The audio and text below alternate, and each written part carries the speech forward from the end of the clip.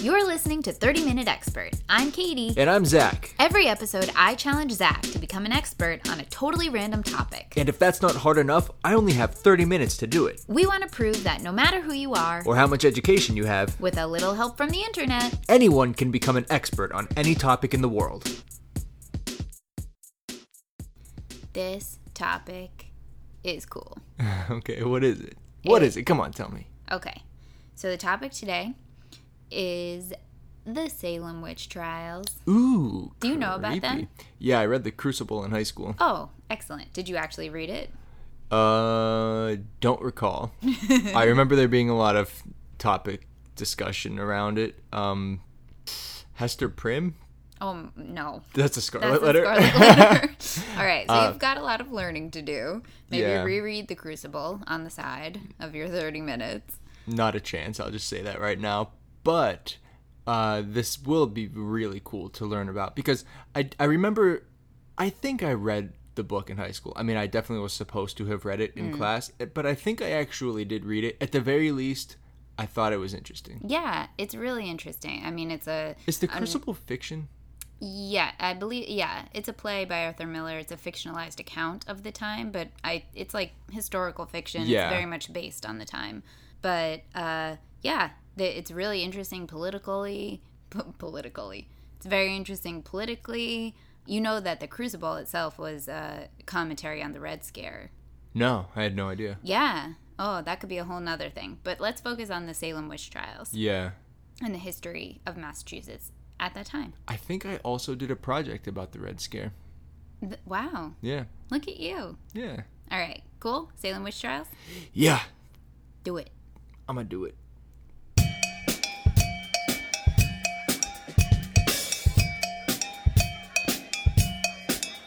Here we are. So, was it spooky? It was actually a lot milder than I had expected. Milder? Well, milder in a sense that it was a lot more cut and dry, black and white, than I was expecting it to be. All right. Yeah. Well, give it to us. Okay. Salem witch trials. If you don't know, the Salem witch trials were a series of accusations and subsequent hearings and prosecutions, and even in some cases, executions of citizens of Salem, Massachusetts, all surrounding the fear of witchcraft. And this was, give us a rough time period? Oh, it's a very finite time period. Really? Yeah, February 1692 to May 1693, so about 15 months. Wow. They really just essentially like spring to spring, more or less. They went nuts for 1 year. Yeah. And then they were like, that was nuts. It's really, it's wild. So this was mostly in Salem and Salem Village, confusingly enough, which is present-day Danvers, Massachusetts. But for the sake of this conversation, we're just going to call it Salem. There were some surrounding areas peppered in there, too, that are part of these trials. But we get it. Yeah, we're just calling it Salem. Surrounding areas in our life. We know how they are. So between February 1692 and May 1693, over 200 people were accused and arrested of witchcraft. Wow. Go ahead. Do you have any idea approximately how many people lived in that area? Just because when you say 200, that's either a lot or a little relative to the general population. But my guess is there weren't a ton of people living in Salem at that time. Yeah, I'm sure you're right. I'm going to look it up because I did not see that figure at all. And that's a good point. Wow. Okay, so just doing a quick Google of Salem, Massachusetts population witch trials, the first thing that pops up is about 2,000 residents. Yeah, okay. So 10% were accused of being witches. Well, these people were going nuts, honestly. They were going nuts. So out of the, if you think 10% of people arrested and accused is crazy, 30 of those people were found guilty, and 19 of them were hanged. Ooh. Rough. And several died in prison. And a guy was crushed to death by heavy stones. That's in The Crucible. As a form of torture. Rough. I'll say that's torture. Yeah. Oh, that's in the book? It's a play. But yeah, yes. Sorry. I did come across that. No, you're absolutely it right. Is a play. I have that written down here. I'm going to mention that later. So yeah, 10% scheme of the people, accused ended up being killed. Yeah. So it's not a huge number of people. No, that's the other thing too. Relative to the population, like you just pointed out, right. It's pretty high, but going through the whole thing, I'm like, 20 people died? Not that that's nothing. Right, of course. But, for us, I don't know. Having known nothing about it, I was expecting it to be a little, the numbers to be a bit higher. I don't know why, but that's what I thought I was getting into. I feel like I see where you're coming from. It has such a huge place in our consciousness that it almost seems like more people would have died. But quite frankly, killing 19 people over what I'm assuming was truly nonsense is a lot.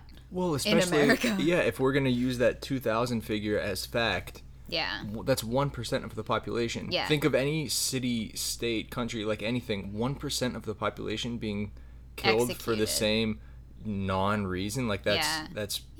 Horrific and wild. Yeah, that, and like when you think of it that way, it's like, yeah, no duh, it made an impact, and people still think about it and remember it. Of course. Well, I'm glad we came around on that point. Perfect. The whole thing kicked off in February 1692 when 2 small girls fell ill. What kind of ill? A very unique kind of ill. Thank you for asking. So they are in constant fits. They're having convulsions and vocal outbursts and like contorting their bodies, and it's weird, like gruesome. Yeah. You kind of, there's nothing you can do for them. It sounds like The Exorcist. Yeah, exactly. That's what I pictured as well. Imagine people getting a little on the religion train. Yeah, and I mean, imagine trying to care for a child like that, as horrific as that would be. What do you do? Yeah. They're inconsolable. You can't really do anything for them. Yeah. So these 2 girls are the daughter and the niece of the reverend in town. Ooh. Yeah. So, like you said, there's that religious thing lying right there. They don't get any better over the day or two, or however long you would watch someone go through this before you would call a doctor, because that's what they eventually did, is call a doctor. Good. I'm reading this move. and I'm like, why didn't you do that? Yeah, as soon as they started contorting. Yeah. So anyway, they call the doctor in, and he looks him over, and in his medical opinion, this is a classic case of bewitchment. No. Yeah. Doctors in the 1690s. So bewitchment meaning they are on the receiving end of some witchcraft. Okay, yeah. So shortly after that, other girls in the area start experiencing the same thing. They're having the same symptoms, the same... What age are these girls approximately? These 2 girls were 9 and 11. Okay. Which, 9/11. Coincidence? I don't know. Oh. Maybe that's tied in. No, it's definitely a conspiracy. So other girls in the area are having the same symptoms, and at this point, that's when the hysteria starts to spread, because it's already been introduced as the idea of this is witchcraft. Yeah. So that really freaks people out, and that hysteria spreads even beyond Salem. Like, that's kind of all of Massachusetts. And mind you, this is, colonial Massachusetts. Right. This isn't like it's not what we think of it as today, but this is a widespread hysteria at this point. So a hearing is held in Salem to organize the accusations and the prosecutions of these people practicing witchcraft, because... So already people are pointing at others saying, oh yeah, I mean, as soon... a witch. I would imagine the second that doctor said this is bewitchment, the wheels start turning of like, okay, well, where's the witch? Who's the witch? Right. Because that's the other thing too. You got to put yourself in the mind of these people who truly believe this stuff. Right. When the doctor says a witch is making your daughter do this, they are like, okay, well, let's go find this witch. That's such a bummer. And, it's so true. Kill her, and then my daughter will be better. Yeah. Like, they believe that the same way we believe our modern medicine. Right. So a hearing is held in Salem. They organize, and they are trying to figure out what to do, how to prosecute these people. And the first 3 people that were publicly accused of witchcraft are 2 women named Sarah. I call them the Sarahs. Nice. One is a widow and one is a beggar. And the third is a slave. The Reverend's slave, mind you. The same Reverend whose daughter and niece were the sick girls. A slave named Tituba. She's in the Crucible. Oh, really? Yeah. Cool. Tituba. I remember her. So from what I read, she is her origin is kind of unknown. Her origin, what country she's from, is unknown, but it's South America-ish. South America. Yeah. Cool. Now, just to point out, widow, beggar, slave, we're really going for the outcast. I mean, there's really no masking our intentions here. Sorry, people of Salem, but I see what you're up to. No, you're absolutely right. In fact, there's a man named, this is a wild name too, Cotton Mather. He's in the Crucible too. Wow, you should be telling this story. Arthur Miller really, he didn't. Why would you make up names, I guess, when Cotton Mather's running around? I'll just put that out there because we've said it 5 times already. The Crucible, like you just said, is a play by Arthur Miller from 1953 that, like you said in the intro, is kind of a... it's definitely the story of the Salem witch trials. Yes, it's a dramatization of a real life event of the Salem witch trials. So there's, the real timelines, and obviously these characters that we've mentioned are in there, but then there are some fictional elements too. Yeah. But like you said in the beginning, there's ties to, he wrote it in response to the whole McCarthyism. Yeah, we can maybe touch on that at the end even. Right. But anyway, that thing, Great. Sorry, I'll stop bringing it up. No, it's all good. So this guy, Cotton Mather, he really stirred everyone up. We're going back now to you pointing out that it's a widow and a beggar and a slave. He published a book prior to this, I believe, warning of the evils of witchcraft. That's not the title. That's the description. A book that was warning people of the evils of witchcraft. And he was of the opinion that witches were among the poor lower class. Oh, I wonder where he got that idea. I don't know. But you nailed it, because that's exactly right. We have the first 3 women on trial are a widow, a beggar, and unfortunately a slave. So the 2 Sarahs, they maintain their innocence. And, as they should, as innocent people. They're like, no, like, what are you talking? This is insane. What are you talking about? Right. No. But after days of intense, I guess what you would call interrogation and scrutiny, Tituba, is that how you said it? Tituba, yeah. Okay. I mean, I don't know if that's right, but as I remember it being said in the play, that's how they said it, but I don't know for sure. Okay, well, poor Tituba admits to being a witch, and even says that there are more witches like her in town. Well, she's just trying to protect herself. Right. I mean, that's what you have to think in a scenario like that. She's also, just doing that. As we know nowadays, false confessions are a huge problem and are easily obtained. Absolutely. So, yeah, she's just telling them what they want to hear in hopes that they'll leave her alone. I mean, like you just said, this happens all the time today, where the interrogators will even make promises. They'll even, give promises of immunity if you just say X, Y, and Z. Right. So you say X, Y, and Z, and then they throw the book at you. Or just keep someone in a room by themselves for eight straight hours. True. And it's not surprising that they say some things that maybe aren't true. Right. I mean, who knows what happens in our brains at that point. So, also, the Sarahs, I'm assuming, being white ladies, probably held, even though they were a beggar and a widow, still were in a better spot in society than poor Tituba. So probably so. Yeah, I mean, I think they would probably all be in the same economic class, and then the fact that she wasn't, but she's a slave. White, oh yes. Yeah, is like, yeah, she's definitely the one who's gonna bear the brunt of that. Yeah. So more and more people are accused and arrested, and they form a court called the Court of Oyer and Terminer, which is Latin. It means to hear and determine. All right. So they form this court to do just that, hear and determine. In these trials they're holding... Did they not have another court? Why did they need to form one for this? Honestly, I think it just goes back to it being the whole pre-revolution America. There's not a strong government system here. There's not a court system really set up. So these trials that they're holding are mostly character examinations because there's no evidence. These are all just blank accusations, like being thrown around with no regard to any like real evidence. So they're looking at everything from, you know, someone's day-to-day behavior, their religious background, and their standing with the church, to literally the state of their clothing. Like, her clothes are torn, that must mean she's working with the devil. Like, that type of stuff. So real solid, based in fact kind of thing. Yep, can't poke holes in that at all. So they are going through the process of trying to determine whether these people are in fact witches.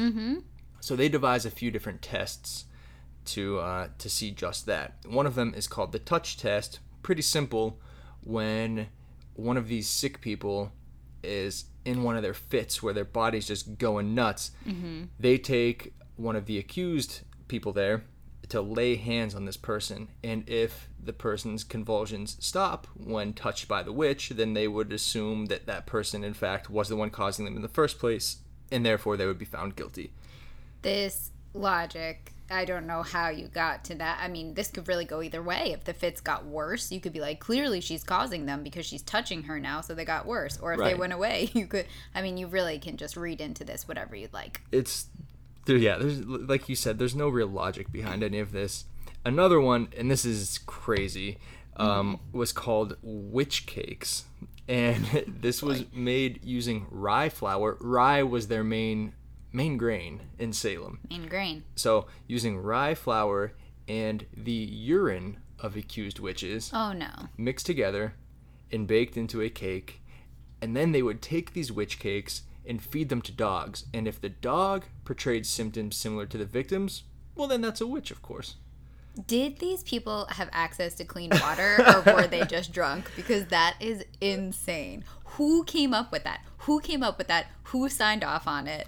What is happening at all? I don't know. That is ridiculous. It's so stupid. Wow. It's so stupid. It's like, yeah, how is that even a thought out way of determining? Like, that seems like the first thing that that a stupid person would think of, and then everyone just goes with it. I think that was really early. That was like March 1692. That was so this their wasn't first go-to. Honestly, yes.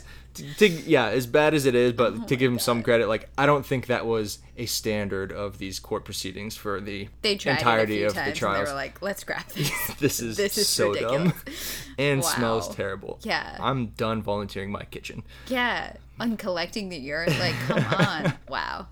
So all of these women are getting, and it is mostly women, all these women are getting mostly accused. women, huh? What a surprise. Well, y'all be tripping. So mostly women, including a woman named Martha Corey.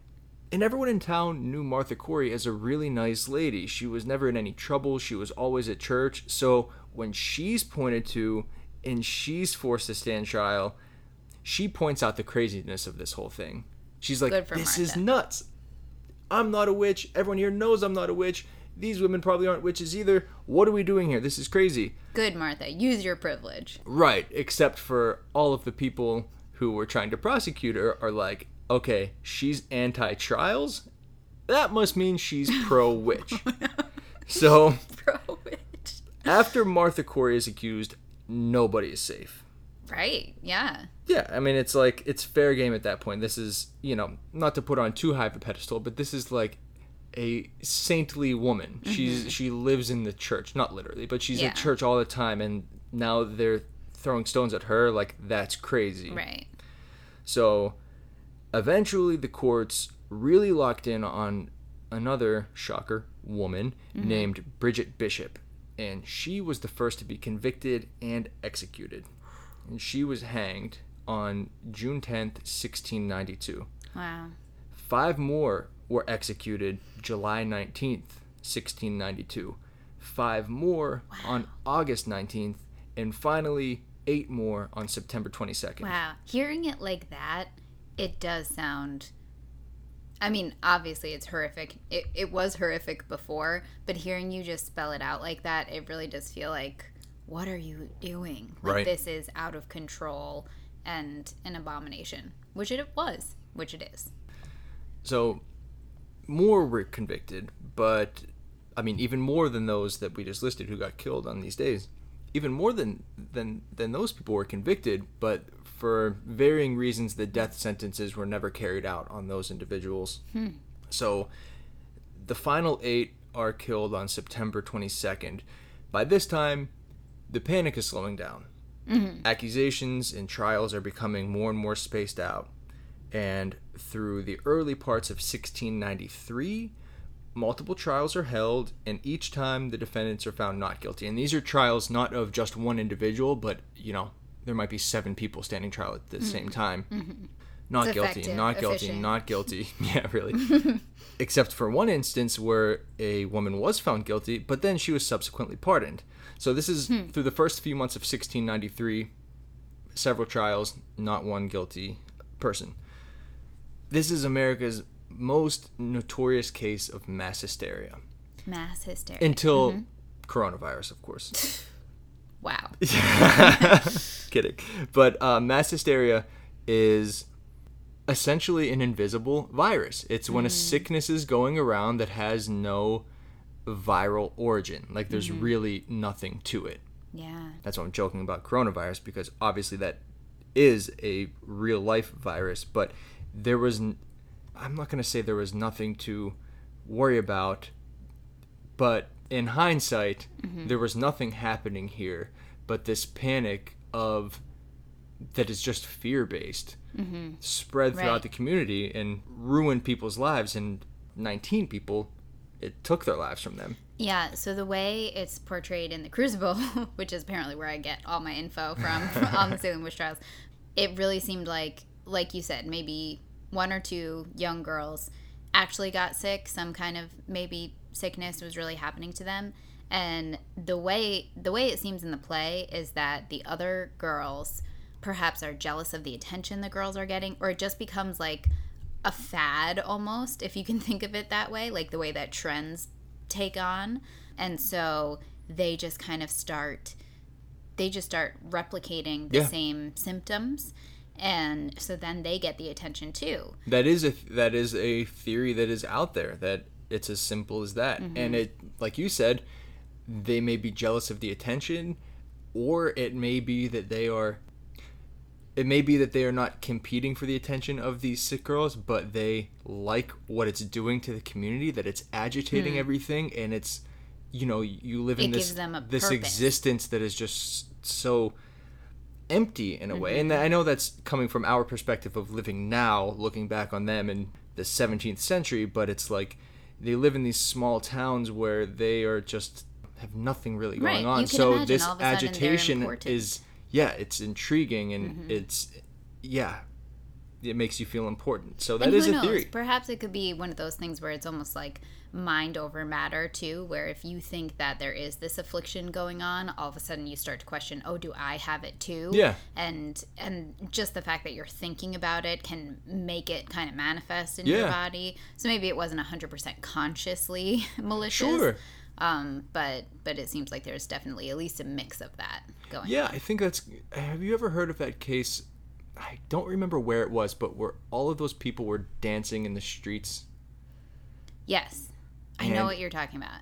It was, for the people listening, there was, I don't remember what country it was or even what year it was, but there's this recorded event of people in this town dancing in the streets, and they were all outside dancing, and nobody knew why. Like, the people dancing didn't know why, but they were all out there dancing, and it has been looked at and kind of cited in the same sense of what Katie's talking about, where they're not even consciously doing it, and it's not that they are doing it because others are.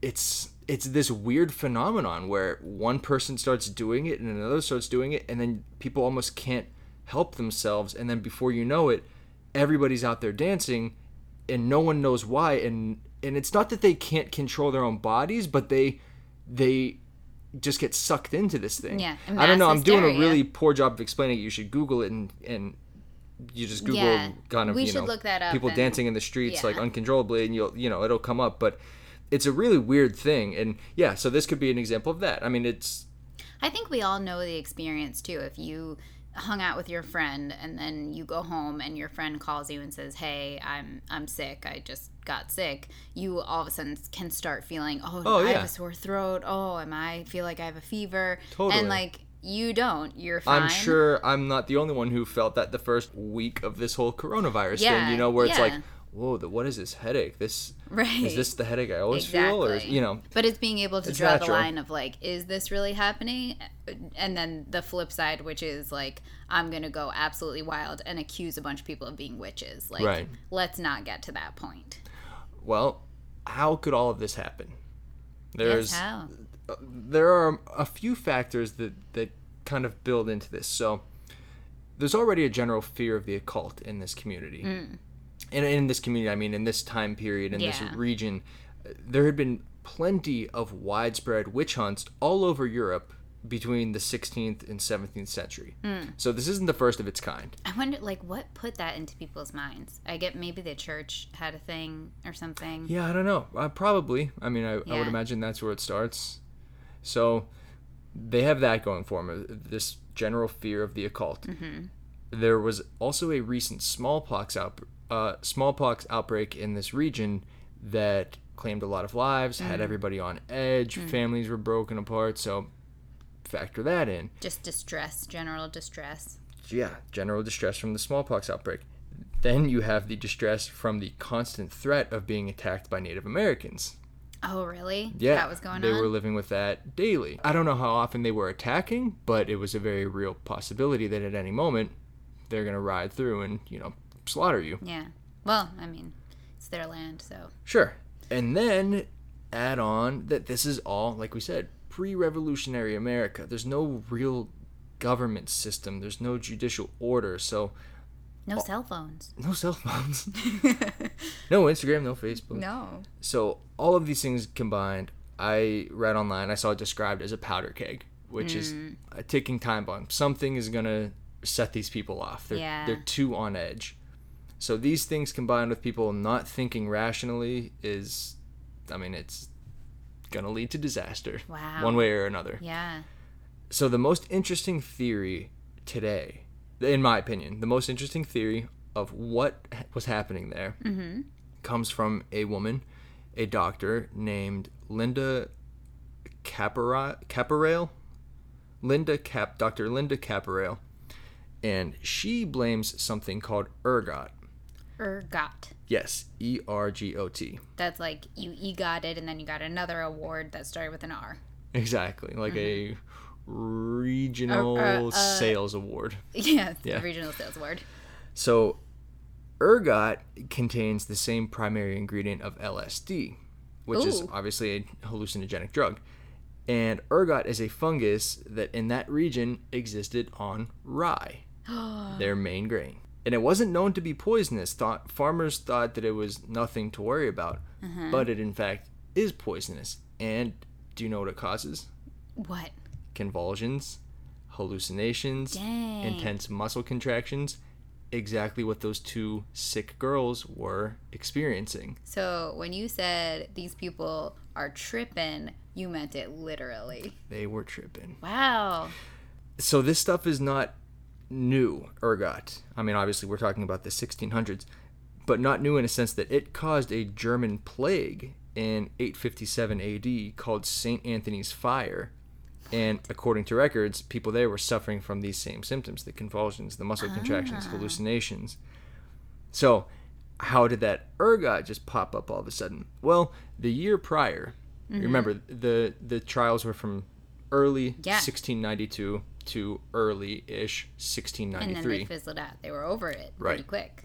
So according to records, 1691 was a very, very wet growing season. And a wet growing season results in a big increase in this fungus growth on the rye. Ew. So these people are eating this, or they're storing it, whatever. I mean, it could be just a tiny little bit that was stored, and then eventually these girls ate it, or maybe a lot of people ate it at the same time, whatever. So that's 1691. You get all this wet fungusy growing on your rye. Then 1692 comes around. That's the summer that these trials are taking place. And again, according to records, that year was a drought year. not a lot of rain, very arid, very little crop from that year. Mm-hmm. So the ergot didn't survive through that year. Thus, no more bewitched citizens come late 1692/early 1693. I mean, that may or may not be true, but that's the theory of this, credible doctor. Yeah. And I think that is fascinating. Yeah. It makes a lot of sense. Also helps explain the whole pea cake fed to the dog situation, that those people could have some of that ergot in their blood. Yeah, they were just like, I don't even know what I'm doing right now, but give me your pee. Exactly. Wow, that's really fascinating. I know. I think there's a lot of that kind of stuff back in history before we had really good methods of purifying food and water. I remember reading or hearing once that, like the Enlightenment period, that it just came at a time where people had access to clean water. Oh, right. So they could drink water as opposed to drinking beer all the time. Like, that's all they could drink because it was the only thing that was safe. So the Enlightenment came just because people stopped being drunk all the time. They were just sober for once. They were just sober, and they were like, I have all these ideas. I can think so clearly. And we're like, wow, they were so smart. No, they were just sober for the first time in history. They just weren't hammered for the first time in their lives. Wow. But truly, I bet things like that have impacted history more than we could ever know.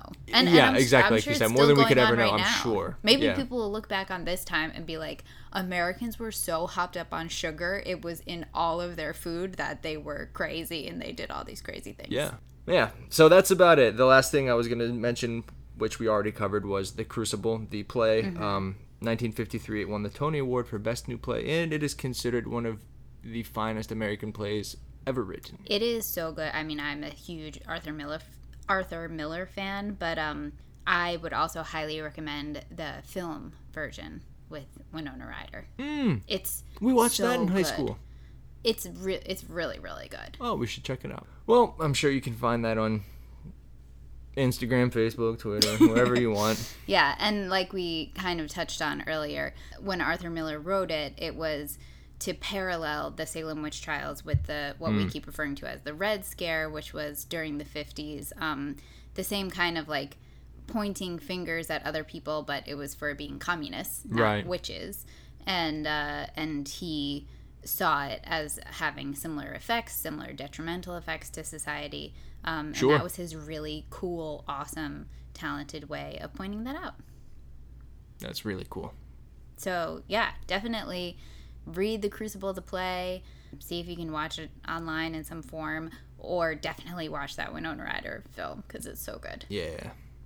Great, that's all I have. That was awesome.